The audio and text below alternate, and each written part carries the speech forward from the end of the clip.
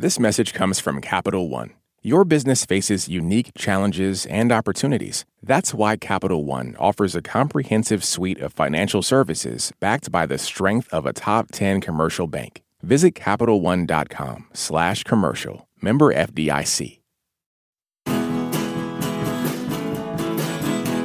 It can feel at times like there's no movie that can't be made into a Broadway musical, and no such Broadway musical that can't be made back into a movie.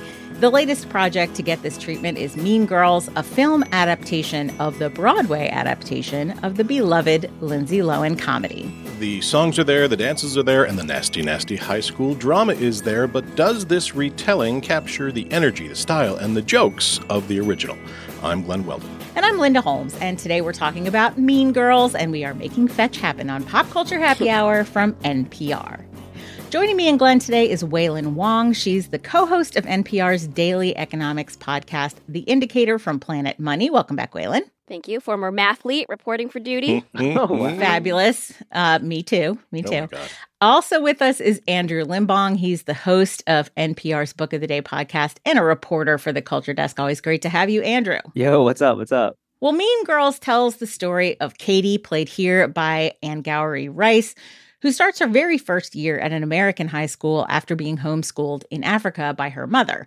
She falls in with a couple of offbeat outcasts, Janice, played by Ali E. Cravalho, and Damien, played by Jaquel Spivey. But before long, she also meets the Plastics, the Mean Girl clique presided over by Regina George, played here by Renee Rapp. The songs in the film, like the ones in the show, have music by Jeff Richmond, who's the husband and longtime collaborator of Tina Fey, and lyrics by Nell Benjamin, though a bunch of songs were cut and one was added. And Fey wrote the screenplay here as she did for the original film. Mean Girls is in theaters now. Wailin, I want to start with you. What did you think? I liked it. It was a lot of fun. I really love the original, and so I do go in with that kind of looming large in my cultural imagination, in my inner life. Like, I think this movie means a lot, has like really shaped my inner life in a lot of ways. And I was looking for this version to kind of deliver another layer of meaning, make me think about the themes in a different way, or I wanted the musical element of it to really enhance the story and kind of open up my understanding in a new way that way. And I don't think it totally got there for me, but I did have a lot of fun. I will say I wanted more set pieces, more musical set pieces. I think they cut some of the songs from the musical. A lot. Yeah. And I could have used all of those songs back in the movie. Like, if they were going to make a movie musical, I wanted full movie musical, you know, like the movie ends at a school dance and I wanted a huge choreographed number at the end, like at the end of She's All That. Like, that's what I was looking for. And they end up, I think, being like kind of restrained in how much music they integrate. So I kind of wanted it to go bigger, but I did enjoy the music they did have in there. I loved seeing Tina Fey and Tim Meadows come back, and I like cackled throughout at a lot of the writing. Some of the lines obviously repeated from the original, but still hilarious. And then some of the new writing too. I thought it was really funny. I had a lot of fun. Did you feel like you needed that choreographed number at the end to be Rockefeller Skank, or could it have been something else? I like Rockefeller Skank. I think I just wanted like the whole gym singing and dancing in a much more kind of movie music. This is a movie musical kind of a way. Or you were looking for the Thriller dance in 13 Going on 30. Yeah. Yeah. All right. Yeah. Andrew, I saw you at this screening. I know you were there. What did you think? You know, didn't need it, but I'm glad it exists. I liked watching it. I agree 100% with Wailin. I think the pacing is wonky. I did want more like High School Musical. I did want like kids doing flips and like crazy stuff happening, some more like dancey, set piecey things. But other than that, I think there is a weight of it. It has the albatross of the original hanging over its neck in a not super good way. You know, and it doesn't deal with it. I think there's a lot of the memorable lines that we all like know and love from the original Mean Girls. They get delivered in a way in this movie in a very knowing fashion. It's like circled. We know that you know this line, and so we're telling you that we know. And it really kind of beleaguers the movie a bit. And Linda, our screening was packed with like Mean Girls fans, and I don't remember any of these lines and I'm talking about like making fetch happen or like ex-boyfriends are off limits. That's the rules of feminism. Like those kind of lines we all know. Mhm. I don't remember like them getting any big laughs from like the full-on stands that were at our screening, right? Hmm. I think there were a couple that maybe did, Yeah. but I agree with you that the reaction was a little bit muted to those things. And one of the things I thought about is that, it feels to me like a fan project. And I don't say that as a dig. Many fan projects are wonderful. But I don't know how much sense this movie would make outside the context of having watched and being a fan of the original movie. I think the story wouldn't necessarily hang together terribly well. And I think thematically, I'm not sure it would. It feels like a tribute to the original movie in a way that's kind of, I think, exactly what you're talking about. Those kind of familiar lines are really underlined. Glenn, what did you think? Well, I really dug this, which surprised me because I came into this movie with a kind of a chip on my shoulder. I'm coming at this movie from a much different place than you two, Waylon and Andrew, because I come from a much older place. I saw the original movie in theaters.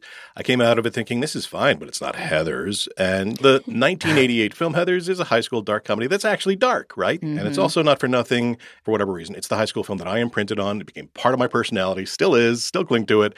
And between that and Buffy, I have often felt that everything needs to be said about high school has been said. But when I was a good gay uncle and I did my civic duty and I took my niece and sister-in-law to the musical Mean Girls on Broadway, I came out of it thinking that was fine, but it's still not Heathers, and it has no memorable songs. I mean, they were generic musical theater songs, but they felt so Broadway that it was like watching like a Broadway pastiche, the kind you'd see on 30 Rock, say.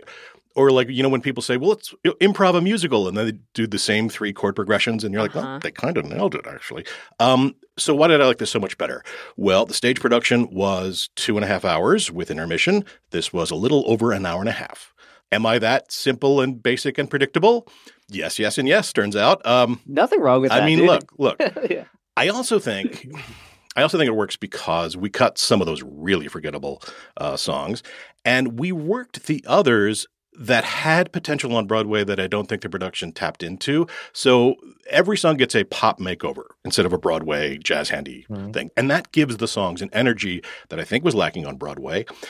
Now, you could argue they're pretty generic pop songs, the way that the stage production had pretty generic Broadway tunes, but they just work better. And they did other smart things. They got rid of Katie's dad, who didn't add anything. They gave Katie a new and I think much better opening I Want song, because in that opening one song in the Broadway show, which I think was called It Roars, she came off as kind of a jerk. And here, in the song called What Ifs, she's just nicer, and so we get a better arc for her. Like she's got more places to go. I just thought the reimagining of the show really worked really well. Yeah, I preferred the songs in this that were the more Broadway-like songs, some of which remind me a lot specifically of Jason Robert Brown, who wrote The Last 5 Years and some other things. The songs that are a little more lyrically dense, the songs that have kind of playful lyrics, I enjoyed a lot. Her little song about falling in love in math class I thought was cute. That I Want song at the beginning I think is cute. Not as much the big, like super serious, we're taking on a major pop song. And that comes out specifically, I think, and this was kind of my biggest struggle, I think, with this film, is the way that they imagine Regina George in this movie is very different from the Regina George that I know from the original movie, which is fine. It's not as if, whoever did this doesn't understand the original movie, right? These are all choices. But the choice here is to present Regina much more, to me, she's going full like Disney villain. She's going full like lead in a 90s erotic thriller where she's going to murder people. It's really heavy. Like there's a lot more like black leather and sort of, it doesn't to me capture quite the insidious nature of those relationships the way that my initial sense of Regina George did. This Regina is never being nice to your face. She's always just being a huge, terrifying bully all the time. And to me, it took away a little bit from, in the original movie, Katie talks about how the more she sort of is mean to Gretchen and Karen, the more they want to please her. And I don't think you get that here. They go pretty quickly into the poor Gretchen and poor Karen Like that's all hit very hard, including like a whole song at the beginning that's just Gretchen talking about how sad she is, which I think I like it better when that arises a little more slowly. So I respect what everybody did here. I think a couple of the songs are really fun little like poppy type things, although they do remind me a lot of other Broadway. But this vision of Regina George, despite how talented Renee Rapp is, and let me underline that part, it just was not my favorite way to envision this character. My name is Regina George, and I am a massive deal. I will grind you to the sand beneath my lutant heel. I think she could kill me, you know, like she will murder me with a knife, and quite literally. And I enjoy that change of dynamic. But in the sort of third act, when Katie gets the upper hand, that's where the math of who's on top and who's scary and who's intimidating doesn't quite like line up, right? Because this version of Katie does the innocent part really well, but her like mean streak is more indifferent than having like a sort of sense of agency and choosing to be mean. And so then we're stuck with like, you know, in a very, someone's still on the upper ground and it's still Regina by the third act, if that makes sense. I thought, you know, Rachel McAdams was believably mean, but Renee Rapp is a Disney villain. She's big. She is completely fitting. I think that's the form. The form is this is a musical. Emotions are heightened. You have to play to the back of the house, even if that house is a movie house. I thought it fit, and I thought you have to make different connections and do different work. I particularly want to shout out Avantika, who plays Karen, the dumb one, because playing the dumb one is on the surface very easy to do, but it's very difficult to do without leaning into stuff that everyone who's ever played a dumb character has done. I thought she located something very specific and very funny. And in the song Sexy, which is the song about Halloween costumes, she's just having such a great time. And that song is a banger. And that set piece hit like right when I was like looking at my watch. Like, we need a big number right about now. Yeah. I wanted to shout out Ali Cravaco and Jacole Spivey. I loved them as Janice and Damien.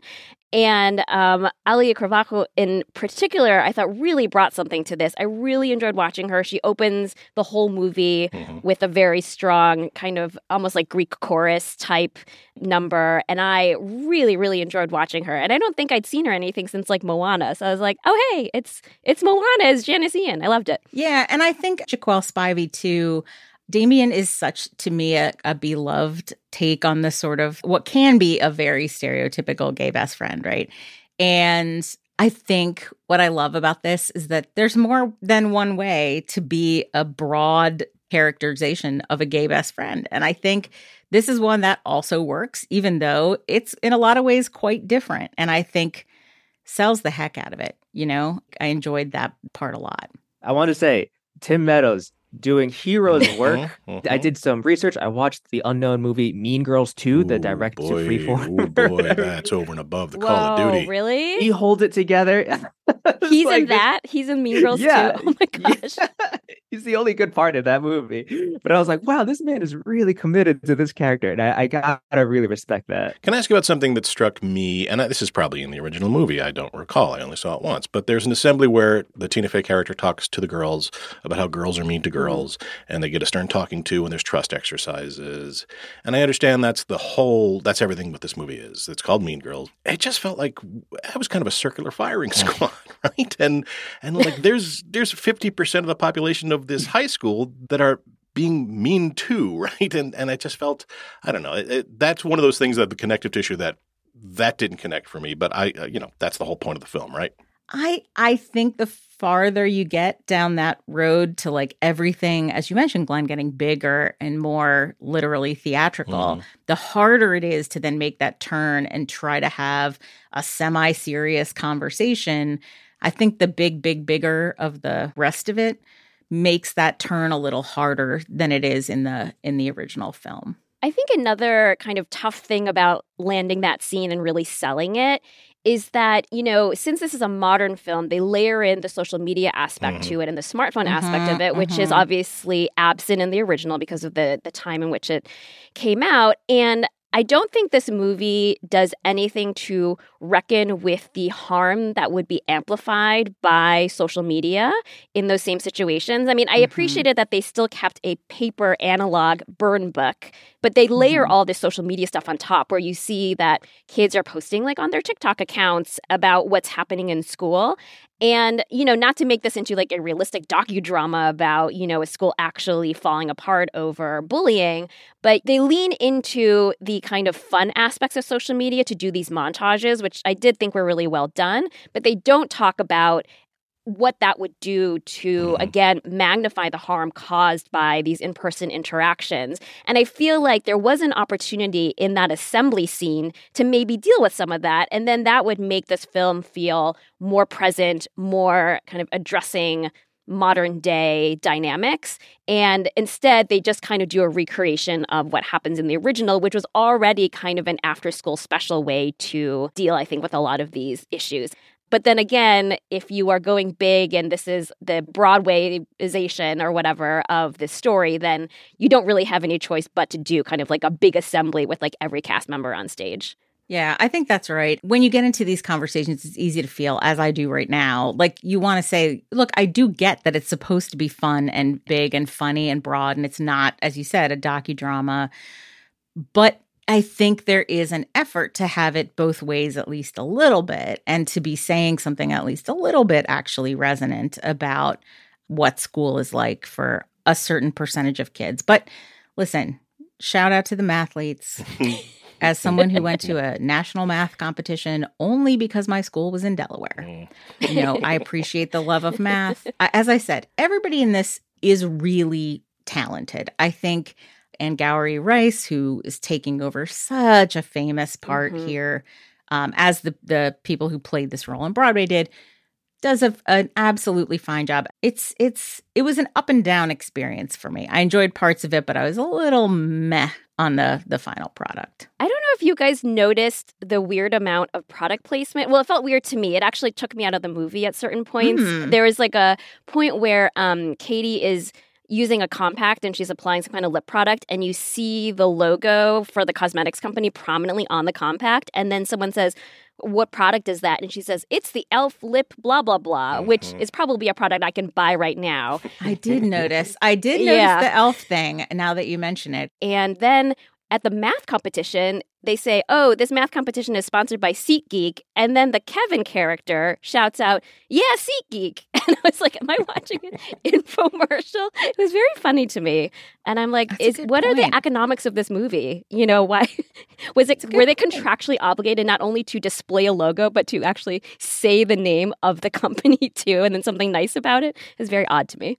I did think the SeatGeek thing was a joke because it seemed like something Kevin, as I assume a guy who listens to podcasts, you know, like that brand of podcast would definitely use. It does seem clear that there was some. The SeatGeek thing went right by me because I just thought that sounded like some random sponsor of a mathlete competition. Yeah. So. Well, I think that we all enjoyed this movie to some degree, and we want to know what you think about Mean Girls. Find us on Facebook at facebook.com/PCHH. Up next, what's making us happy this week? This message comes from Capital One, offering commercial solutions you can bank on. Now more than ever, your business faces unique challenges and opportunities. That's why Capital One offers a comprehensive suite of financial services, all tailored to your short and long-term goals. Backed by the strength and stability of a top 10 commercial bank, their dedicated experts work with you to build lasting success. Explore the possibilities at CapitalOne.com/commercial, a member FDIC. This message comes from NPR sponsor Rosetta Stone, an expert in language learning for 30 years. Right now, NPR listeners can get Rosetta Stone's lifetime membership to 25 different languages for 50% off. Learn more at rosettastone.com/NPR. This message comes from NPR sponsor BetterHelp. When you keep your stress bottled up, it can eat away at you. Therapy is a safe space to get things off your chest and to figure out how to make them better. Try BetterHelp Online Therapy, designed to be convenient, flexible, and suited to your schedule. Get it off your chest with BetterHelp at BetterHelp.com/NPR today to get 10% off your first month. This is my voice. It can tell you a lot about me, and I'm not changing it for anyone. In NPR's Black Stories, Black Truths, you'll find a collection of NPR episodes centered on Black experiences. Search NPR Black Stories, Black Truths wherever you get your podcasts.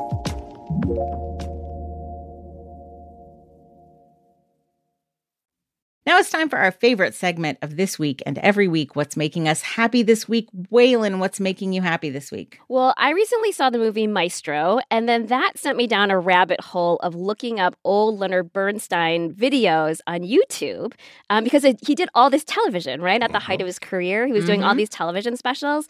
And so what I've really enjoyed is Bernstein's Young People's concerts, which these were concerts that aired mostly in the 60s. He did them for years and years, I think over a decade. And they're all on YouTube, and they're fabulous. I mean, he has such a great way of talking about classical music in an accessible way. He's super telegenic, and I really enjoyed, he did one on Holst's Planets, and he does another one that's an introduction to Mahler. And so, I don't know, I just feel like a young Lydia Tarr watching my Bernstein videos. And, you know, the movie Maestro, you know, it's like about his marriage, but you don't get actually like a lot of him like conducting and actually doing music, right? They kind of keep that to a minimum because they focus on the relationship. So then I found myself kind of missing that from Maestro. So then I went to YouTube to just watch Leonard Bernstein being Leonard Bernstein. And I've been having a great time. That is awesome. Leonard Bernstein, Young People's Concerts, available on YouTube. Thank you, Waylon. Andrew Limbong, what is making you happy this week? So I've been watching this YouTube channel called What Makes This Song Stink. It's by this guy named Pat Finnerty. I think from my research, he's just like a musician based out of Philly. And what he does is he makes these little essays that turn into something much bigger, right? They're nominally breaking down songwritings of songs that stink. Some previous entries are like Danny California, right? Or like a Train song, or like Three Doors Down Kryptonite, which, you know, I think is a great song, but, you know, that's neither here nor there. What I like about this channel is that it's not just unadulterated hater energy. It's oddly quite positive about music and songs, and all of the essays turn into just like things about something else, right? Like this most recent episode, which is about the Jason Aldean song, Try That in a Small Town, which does sound like an easy target, but I think he breaks it down in such a way that you learn something new. And I think there's like this clip, there's one moment where he takes the lyrics of the song and puts it to Ohio, you know, an old classic standard, that I think is an example of the quirky way in which he's like not just tearing down and dumping on these songs, but pointing a greater point out. Try that in a small town. See how far you make it down the road. Yeah, and I think it's just an extremely funny way to spend, I think it's about an hour, but like it's a good hour. It's a solid hour. So that's What Makes This Song Stink, which you can find on YouTube. Thank you, Andrew. Glenn Weldon, what is making you happy this week? Season 5 of Fargo just wrapped on FX and Hulu. This is creator Noah Hawley's anthology series. It's a black comedy. It's a crime drama. It's inspired by the Coen brothers' 1996 film, and every season has kind of referenced that film in different ways. But this season goes further. It is a series of very intentional riffs that engage and play with the film without relying on it. It's really satisfying. The cast is stacked, including Juno Temple, who, if you know her from Ted Lasso, where she played Keeley, and you start the season to hear her do that Minnesota accent, and you think, oh, she's going so broad, she's play acting, but damn, if she does not dig in and really show you layers to that performance. The final episode of the season, there is a series of scenes between her and a character played by Sam Spruill, and their work together manages to sneak up to the theme of the original movie, which has to do with how awful human beings can be to each other and how cruel and violent and hateful, but also that basic human decency has a power that can overcome all that. And I do think the series is actually putting it forward sincerely. I'm in the tank for Noah Hawley. I was loving this season, and then Jennifer Jason Leigh shows up in a blunt cup bob talking like William F. Buckley, and I just rolled over and Yep. I rolled over for a belly rub is what I did. That is Fargo Season 5 on FX and Hulu. All right. Thank you very much, Glenn. What is making me happy this week is that I've been spending a lot of time with my new PS5. And one of the games that I've been playing is called 2 Point Campus.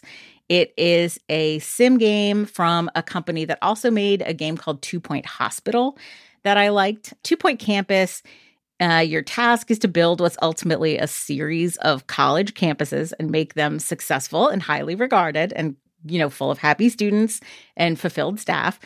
You hire the professors, you hire the assistants and the janitors. Make sure you hire enough janitors or the place gets really messy.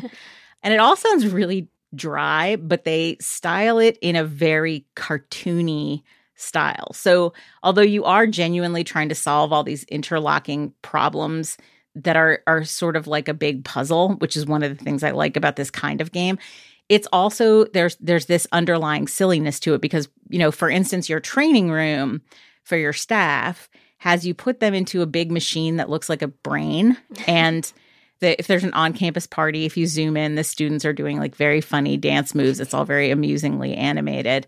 I so admire the wit that went into the presentation of it because I had also finally played my way through The Last of Us, which is not a whimsical, fun, upbeat game. So I turned to this very silly cartoon campus sim, and it has been extremely joyful and fun, and it is making me happy this week. If you want links for what we recommended, plus some more recommendations, sign up for our newsletter. It's at npr.org/popculturenewsletter. That brings us to the end of our show. Wailin Wong, Andrew Limbong, Glenn Weldon, thank you so much for being here. Thank you. Thank you. It was fun. Thanks for having me. Absolutely. You can all always sit with us. This episode was produced by Liz Metzger, Isabella Gomez Sarmiento, and it was edited by Jessica Reedy and Mike Katzeff.